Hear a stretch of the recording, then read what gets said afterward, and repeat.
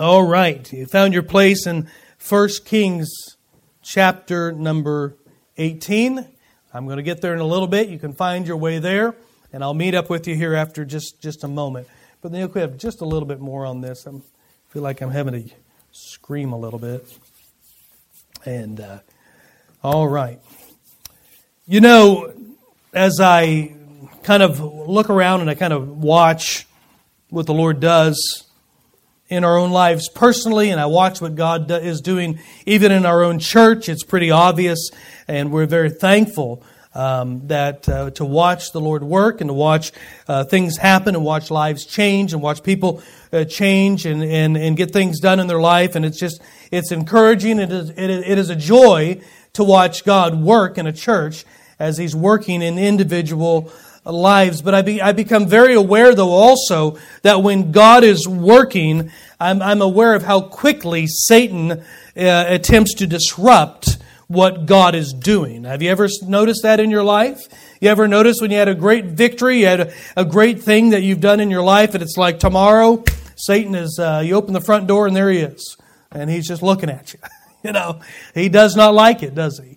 And it seems like it just as things are going well, he ends up showing up at the worst time possible. And I'm reminded of 2 Corinthians when Paul wrote to them in chapter 2, and he said, it's the end of a phrase where he said, lest Satan get an advantage over us. And he says this, for we are not ignorant of his devices. And we should not be ignorant of Satan's devices. He's been using the same devices, folks, for 6,000 years. They haven't really changed. Okay? The problem is we just a new batch of humans come on the planet, get saved, and they're not aware of Satan's devices. And we need to be always constantly aware of how Satan works. And we should never be ignorant of what Satan does and how he employs his devices. And one of his goals for us, one of his goals that Satan has for us is not to, of course, lose our salvation. That is never going to happen. But his goal for us is to just quit and run away from the work that God has for us. You say, well, I'm just a layman in the church. Just strike that from your vocabulary. You have a work and you have a responsibility that God has given you, whether you are a, quote, layman in the church or a retired pastor or a missionary or whatever, or you're one of those that is just, you think you're just here. No, you are a disciple of Jesus Christ, and God has a plan for you. And Satan's desire for you is to quit and run away from that plan. And so, one of the evidences and one of the byproducts of Satan's working in the lives of Christians, we see it this way. It's in the way of depression, and it's in the way of discouragement. Depression and discouragement. Can I tell you this morning, for the child of God, there's nothing for us to be depressed about. And there's nothing for us to be discouraged about. But we are still living in this flesh, and we face discouragement and depression, don't we? And I'm going to look at this morning. And when Satan's attacks produce discouragement in our life, and we allow them to grow and to fester and take a root in our life, it ends up robbing us of our peace. It robs us of our joy. It robs us of contentment. It robs us of thankfulness. It robs us of our worship. And we become just introspective, and we become totally consumed upon self. And that's not what God ever intended us, how He ever intended us to live. And so this morning I want to look at what the Word of God says about discouragement and what our battle plan should look like when it arises. You ever woke up one morning and just having a great morning in the Lord, and about 10 o'clock it's just like, ugh, where'd that go? Yeah, it's Satan.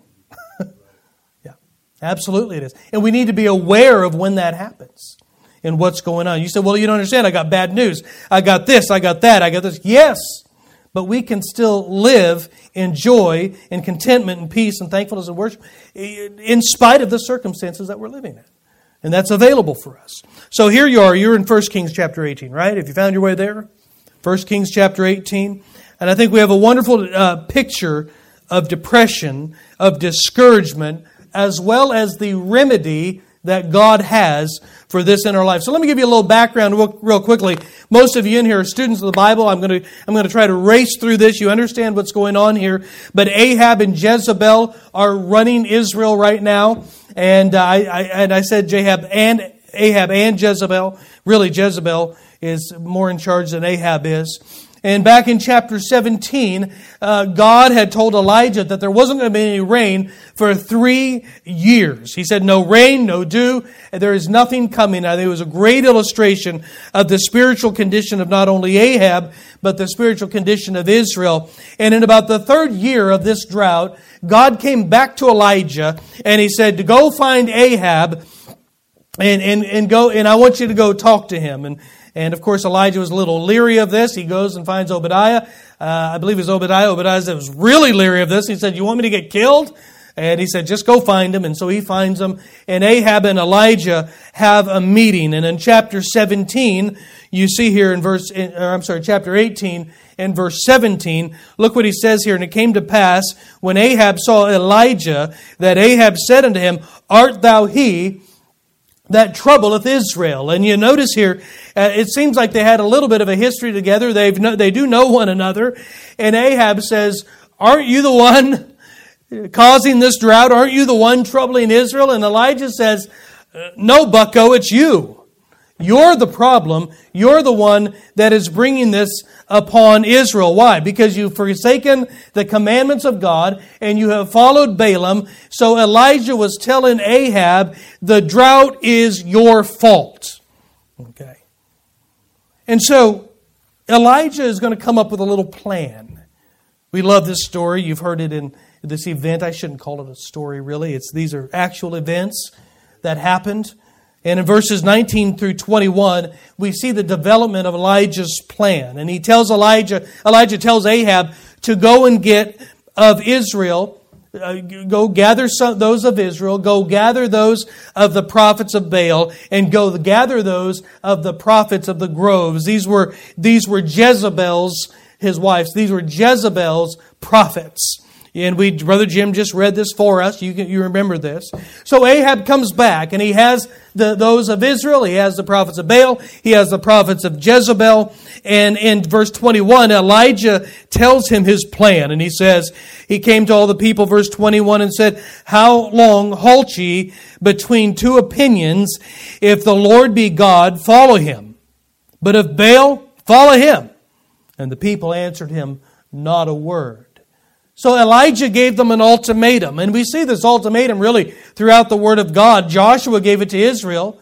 He says, choose you this day whom you will serve. As for me and my house, I'm going to serve the Lord. And I love how he said that. And we'll get to this in the book of Joshua one of these days here soon. But I love what he meant by it. What he was saying also by that was, whether you follow God or not, my following God is not dependent upon you following God. I'm going to follow Him whether you do or not. And this should be the motto of our life.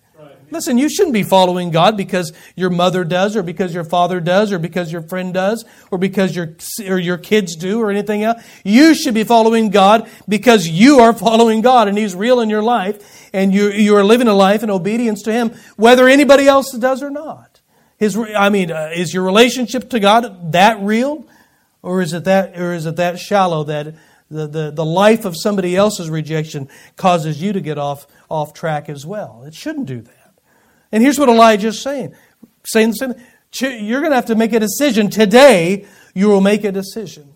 And we see that theme throughout the Word of God. Today is the day of salvation. Today. Harden not your hearts. God says, you're going to pick today, you're going to make a choice. And Elijah brought them all up there after 3 years of this garbage going on. He says, you're going to make a choice today. You're going to either serve God or Balaam. And I'm going to help you on this because the one who answers by fire is the one who you should be following. Yeah, he gave them evidence.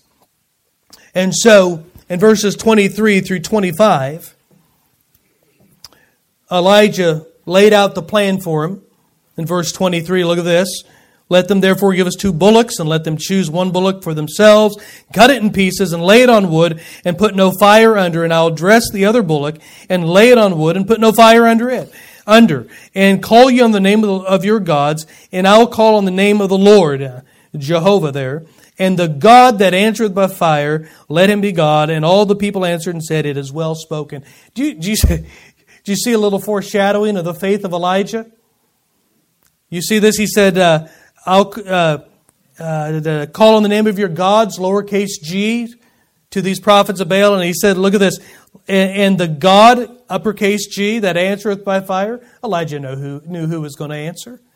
It was the Elohim of Israel. It was Jehovah Elohim. It was not the Elohim of Baal and the prophets of Jezebel. Elijah knew who was going to answer, obviously. And he says, the one who answers by fire, he is going to be God, and you can worship him. And so, we know what happens here. These prophets of Baal, they get on there, they build their altar up, they get on there, they begin crying out to their God, they begin asking their God to consume this altar, this what's this thing called? The sacrifice they put on the altar. They're praying to God, and Elijah begins to mock them and say, well, cry louder. Maybe he's asleep. Cry louder. Maybe he's just busy doing something, or maybe he's tending to something else and he can't hear you. Just scream a little louder. And they yell a little louder and scream a little louder. They get to the point where they're cutting themselves. The Bible says the blood is gushing out. It's running down on them. It's running all over the altar. And what a great illustration how there's only one blood that God notices. They could have bled all over the place and it wouldn't have been enough. They did bleed all over the place and it wasn't enough. God wasn't responding to them. And they came to the time of the noonday sacrifice and they're still crying out to God. They come to finally the time of the evening sacrifice and Elijah said, all right, you've had enough time. You realize, you look at this, they started in the morning, went to the time of the evening sacrifice. I don't know, what did they have? Maybe 8 hours in this thing? Maybe 9 hours? I don't know. They were there a long time. They had a long time to try to get the attention of their God. But the only burning of that lump of meat that they put on that altar, the only burning that meat got was from sitting out in the sun all day. That was all it got. It sat there and did nothing. But we know here in verses 31 through 35, now it's Elijah's turn. You know what happens, don't you? This is exciting. He gets 12 stones, 12 tribes of Israel, stacks them up. It's the altar of the Lord, the Bible calls it. Puts the wood on top. He puts the sacrifice on top, digs a trench around it. He's digging. The Bible says he goes and he gets 4 pots of water, and they dump these 4 pots of water over the sacrifice, and he says, do it again. And they do it again. Do it a third time. They do it a third time. 12 pots of water. A pot for every tribe, I guess. 12 pots of water. They pour over the sacrifice. There's so much water that I know you're thinking, where'd they get water in a time of drought? No, there's a creek. There's the Brook Kidron. It was still running. They still had a little bit of water, but it filled up in that trench around that sacrifice. And if you notice here, I love this in Elijah's prayer here in verses. Let me find it here again in verse 35. Look at verse 36. And it came to pass at the time of the offering of the evening sacrifice that Elijah the prophet came near and said, this is all he says, Lord God of Abraham, Isaac, and of Israel, let it be known this day that thou art God in Israel, and that I am thy servant, and I have done all these things at thy word. He's saying, show them that you are God, and show them that I have authority from you. I am called by you, and I'm doing exactly what you've told me to do. And look at verse 38. Then the fire of the Lord fell and consumed the burnt sacrifice and the wood and the stones and the dust and licked up the water that was in the trench. And when the people saw it, look what they said. They fell on their face and they said, the Lord, He is God. The Lord, He is God. You think? I mean, you don't have much blood left in your body. You're about wore out. You've been jumping around all day, screaming to this God that doesn't exist. 8 hours of crying out to Baal. And it took Elijah about 8 seconds, and the fire of God fell and took everything up. And they're saying, whoa, yeah, He's God. He's God. Can I remind you something? They're in a time of drought. This wasn't just a lightning storm that showed up. This wasn't just the clouds are rolling. The clouds are going to roll in a little bit here, but it wasn't right now. I think it was as clear could be. And it was without a doubt, it was the fire from God that came down and consumed everything. And the only thing that these prophets of Baal, they've given their whole life to the worship of Baal, and they came away from there and saying, no, Jehovah, He's God. This is God. And so Elijah tells them to gather up the prophets of Baal. They trot them down to the brook Kishon there, and they proceed to expedite them to eternity. All 850 of them. Expedite to eternity. Yeah, he cut their heads off. Yeah. What a day of victory, huh? Wouldn't it be great to see that? You know what I'm hoping in heaven? That God has a big screen TV only to play all of these events that we read about in the Bible. Wouldn't that be awesome? I want to watch this. I want to watch David hack Goliath's head off. I mean, there might be viewer discretion advised on some of them. I get that. It's okay. We'll be okay. But I would love to see this. I would love to watch this. I would like to see the look on all of these faces when the happens and they're going, oh, oh man, this is going to be awesome. I can't wait. Victorious, wasn't it? Have you ever had days in your life when it was almost like this? Oh no, the fire of God didn't fall on your house or anything. You might have hoped it did, but it didn't. That's called something else with insurance companies and things. But that wasn't it. That wasn't it. Yeah. You ever had victory in your life? God came through, and it was no doubt it was God. Nothing else could have caused this to happen. You cried out to God, and man, He showed up. It was a great day, wasn't it? But there are some unintended consequences to this great event that went on Mount Carmel. Remember, this is the Mount of God. This is where God, coming up, not on Carmel. We're going to get there. I'm getting ahead of myself. Sorry. Strike that from the record. Okay.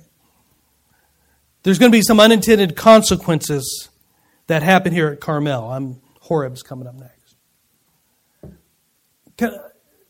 I want you to listen to this real closely.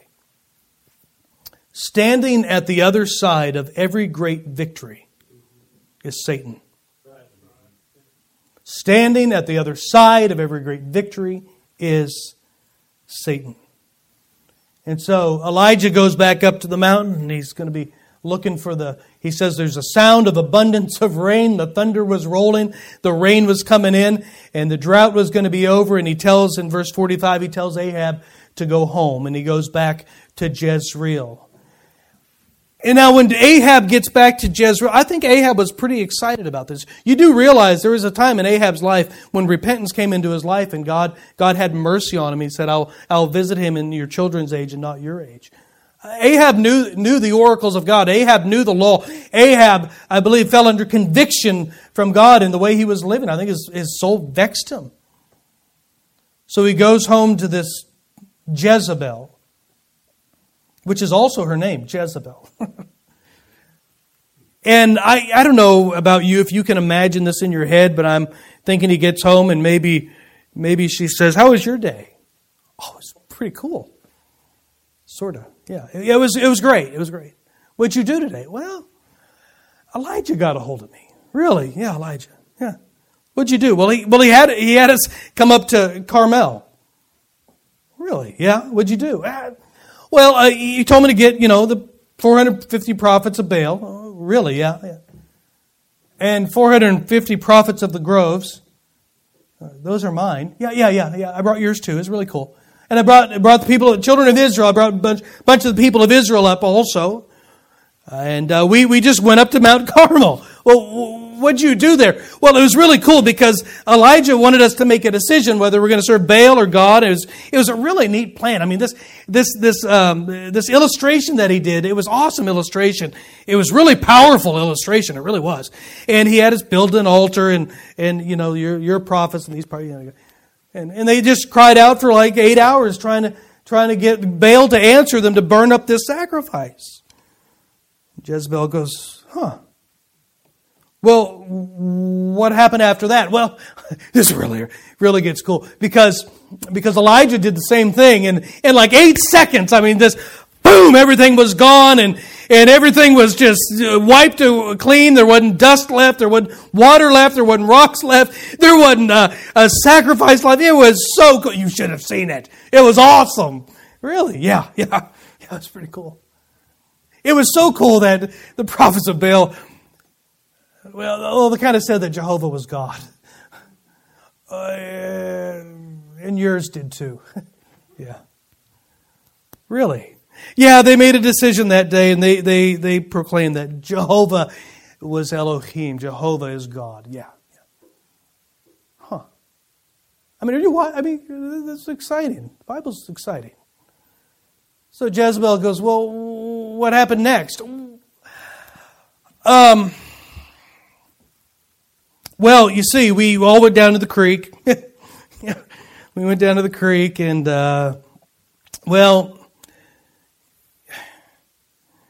yeah, you don't have any prophets anymore.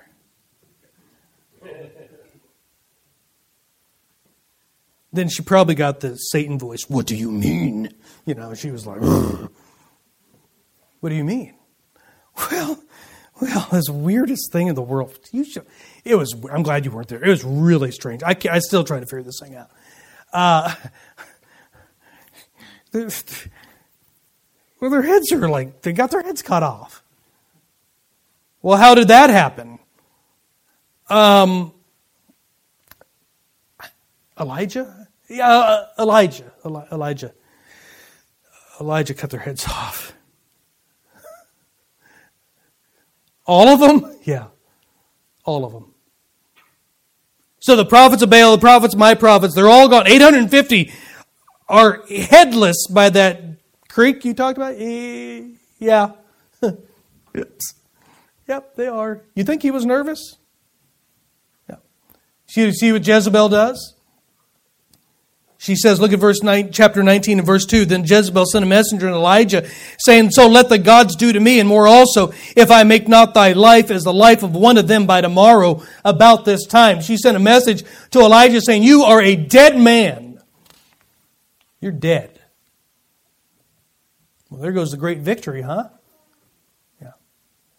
And so in verses 3 and 4 of chapter 19, what does Elijah do? You know what he does? He runs away. He's afraid. He's scared.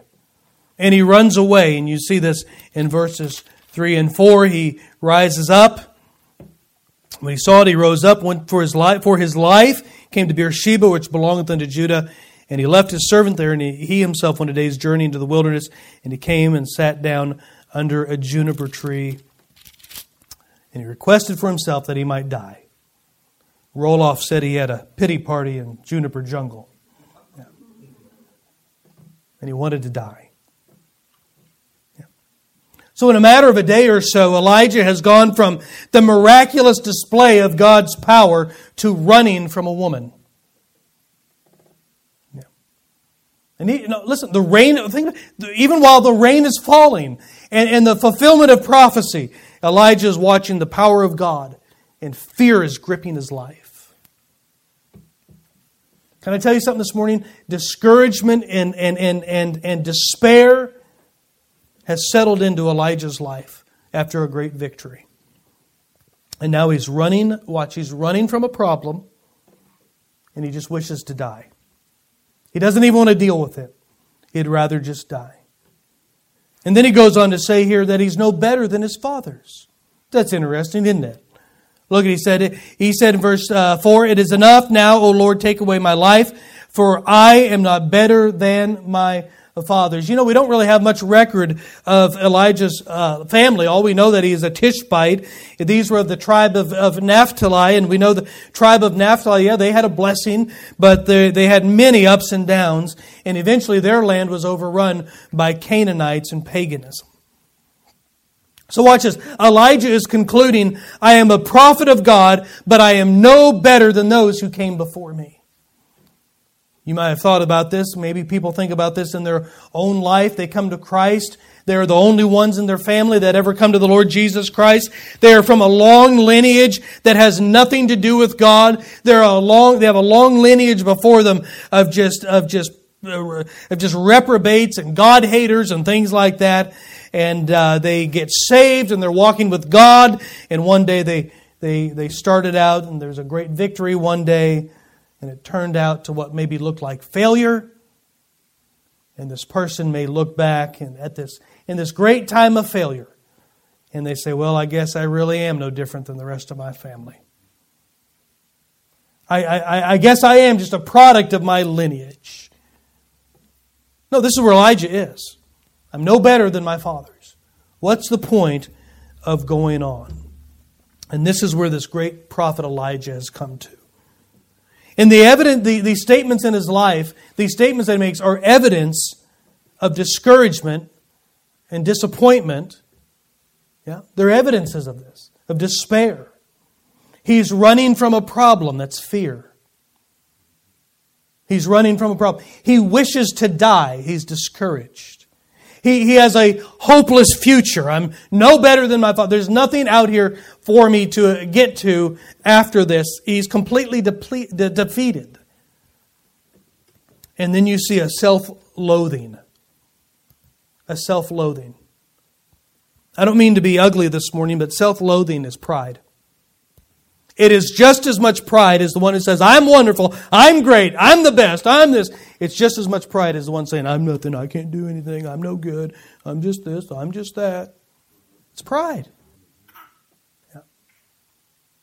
While Elijah is sitting under this juniper tree, he's completely defeated, he wishes to die, and he goes and he falls asleep.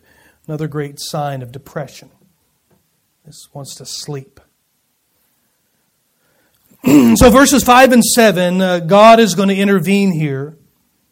And an angel wakes him up. He feeds him a couple times. He's got a long trip ahead of him. And he's told here to go to Horeb, the mountain of God. This is the one, not Carmel. I'm got all confused. This is the one. Horeb is the one. I almost said Carmel. I almost said Hormel. But no, that's another company. That's not right. Horeb.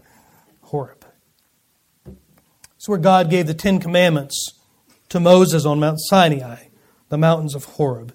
And Elijah takes a 200-mile journey from Beersheba to Horeb, and Elijah goes up into a cave, and as he goes up there into that cave, God asks him, Elijah, what are you doing here? Now, my first response would be, I thought you wanted me here, But he's not asking us physically why he's here. He's like, why do you have to be here? Why am I bringing you here? And notice what Elijah says. Verse 10.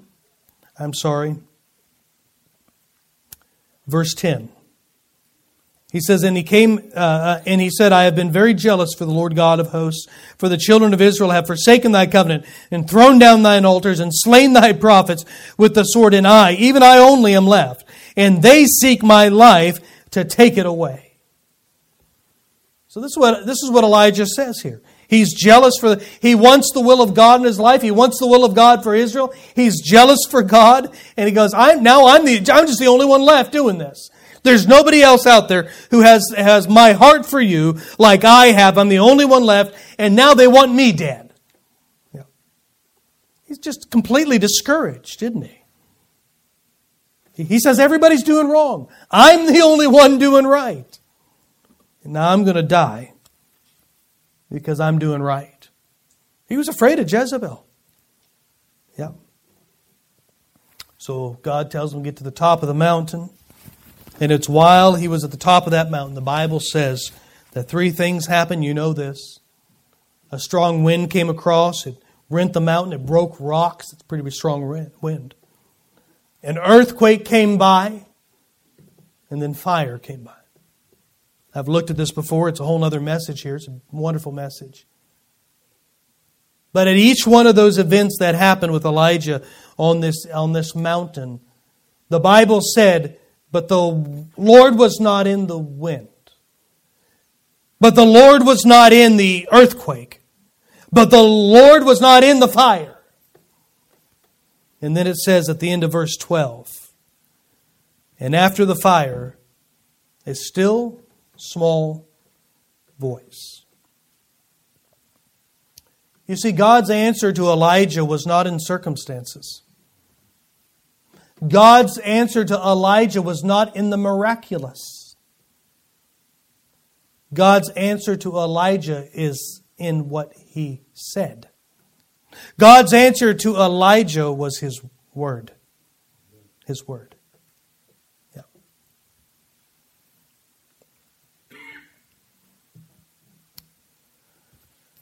And that's a good thing. Because so many times people get confused looking for the will of God in circumstances rather than in His Word. You know what the circumstances are in your life? They are God getting you to stop so you'll listen to what He's trying to say. What is the characteristic of a voice? It is heard, but it is not seen. It is heard. That's what John the Baptist said. I'm the voice of one crying in the wilderness. What was he saying? He was totally removing himself from the equation, and he was just saying, "I'm just a voice. I'm just a voice of. I am not to be looked at. I'm to be listened to." And this is what God's telling Elijah here. What God said was the answer. Now I want you to notice something.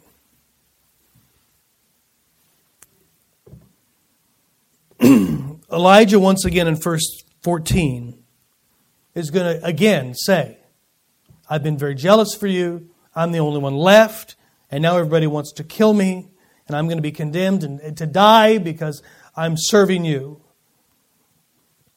But God is going to answer Elijah's depression. He's going to answer Elijah's discouragement. He's going to answer his fear. And notice how He answers him. Look at verse 15, would you please? And the Lord said unto him, Go, return thy way to the wilderness of Damascus. And when thou comest, anoint Hazael to be king over Syria, and Jehu to be the son of Nimshi shalt thou anoint to be king over Israel. And Elisha the son of Shaphat of Abel-Meholah shalt thou anoint to be prophet in thy room. And it shall come to pass that him that escapeth the sword of Hazael shall Jehu slay, and him that escapeth the sword of Jehu shall Elisha slay. And by the way, Elijah, yet have I left me 7,000 in Israel, all the knees which have not bowed unto Baal, and every mouth which hath not kissed him. So do you see God's answer to Elijah? Do you see God's answer to the discouragement? Go back and anoint Hazael to be king over Syria. Go back and anoint Jehu to be king over Israel. Go back and anoint Elisha to be prophet in your place because you're going to be leaving soon. And by the way, 7,000 haven't bowed their knee to Baal, Elijah. You are not the only one left. Yeah. We get thinking that way, don't we? Well, nobody serves God but me. God says, not true. Not true. And this is God's answer for discouragement. This is it. Anoint kings. Anoint your replacement. Remember, you're not alone. That's God's answer. Yeah, it is. That's it.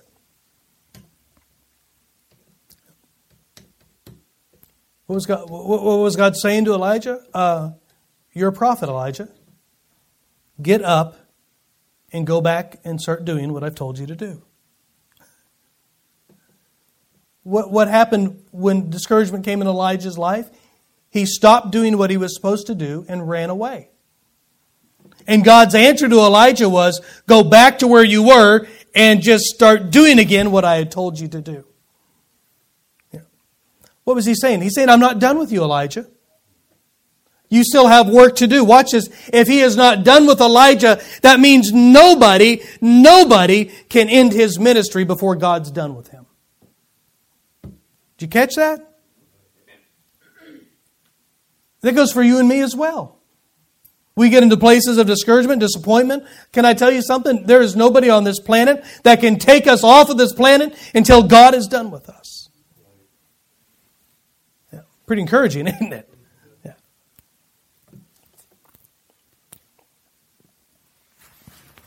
Jezebel, as powerful as she was, she had no authority over Elijah's life. None whatsoever. But can I show you this as well? Jezebel wasn't the real problem. Just as Satan used the serpent in the garden to discuss some things with Eve, Satan is really good at using people as a weapon of his war. Yeah. Sometimes there's people in your life that they can seem that they're the problem. And sometimes you need to back away and just say, no, this is Satan using this person. Listen, you got to get to who the enemy really is. Or you're going to be fighting the wrong battles. And you're going to be losing. They might seem like they're the real problem, but they're just a tool of Satan. This is all Jezebel was. She was a tool. She was a wicked tool, easy to be used by Satan. She was so evil. It was a great, easy one to use there. But she was just a tool. And God's answer to Elijah and the discouragement and the disappointment was stop running, go back to where you ran from, and just pick up doing what I told you to do. Well, that's not very psychological. No. Well, that doesn't follow, what the counselors say. No, probably doesn't. Well, that doesn't really make me feel all that better. Yeah, maybe not. But it worked. I think God knows better than what some Freudian psychologist knows, don't you? Yeah.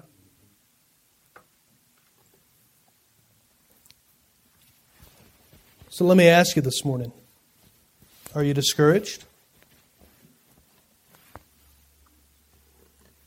Feel alone? That's what discouragement does. We get when we get discouraged and depressed, that's why depression is sin. Yeah. We get so self-centered. We get so focused on us, and we get to this place thinking, it's just, I'm the only one left. I'm the only one fighting this. I'm the only one going through this. I'm the only one with these questions. I'm the only one with these doubts. No, you're not. No, you're not. So you might be discouraged this morning. You might feel like you're completely alone in your life this morning. Fear may have absolutely gripped your soul, and you just live in constant fear, and you're just running from something that you think is going to destroy you. And what has ended up happening, whether you realize it or not, your thoughts have it's all about you. It's all about you. Can I tell you, God knows where you are this morning? And He has a remedy. And the remedy that He gave Elijah is the remedy that He has for us. Know where the attack's coming from. Trust God to take care of the problem. Remember, Satan has no authority over you. Get your eyes off yourself. And just do what He told you to do. You know what you'll watch? You'll watch the despair, you'll watch the discouragement, you'll watch the depression, you'll watch it go away. No, you'll notice you're walking in joy again. You're walking in peace again. Yeah. Just do what He said. Do? Yeah, do. Do what? Go to church. That's a good one, isn't it? Go to church. Sunday morning, Sunday night. I think we had 12 in Sunday school? That's wrong, man. That is wrong. That is a service of this church. You ought to be here. Yeah. Go to church. Keep tithing. Giving to missions. Giving to special offerings. Keep giving. Keep witnessing. Keep preaching the gospel. Keep teaching those that are going to come after you, that need to be taught in the Word of God. Preach the gospel. What am I saying? Just get out and do what God has told us to do. And you'll find out. When you get your eyes off yourself, the depression goes away. Yeah. I wrote this down. I don't know if it's worth writing down again or not, but I wrote, discouragement comes when Satan tells you God has removed himself from your future. Discouragement comes when Satan tells you God has removed himself from your future. And joy returns when God reminds you that He is in control and your future still has a work to be accomplished. You know, you look in the Word of God, and every saint in the Word of God had a job to do until the day of their death. And until you are dead, until you are gone, you have something that God wants you to do. Yeah.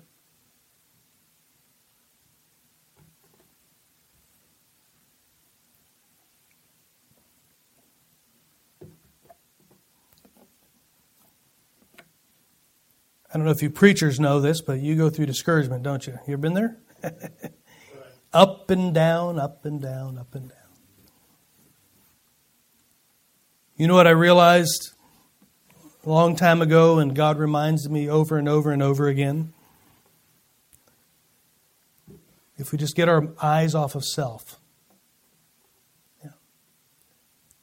You know, even yesterday I woke up and just kind of a crazy day. A lot of stuff going on. By the end of visitation, joy was back. Yeah. Why? Because you forget about yourself. And just pour your life into somebody else. And you know what? God takes care of any type of discouragement that's going on in your life. Yeah. Just do what He's told you to do. Do what He's told you to do. Did you hear me? Do what He's told you to do. Why don't we stand this morning?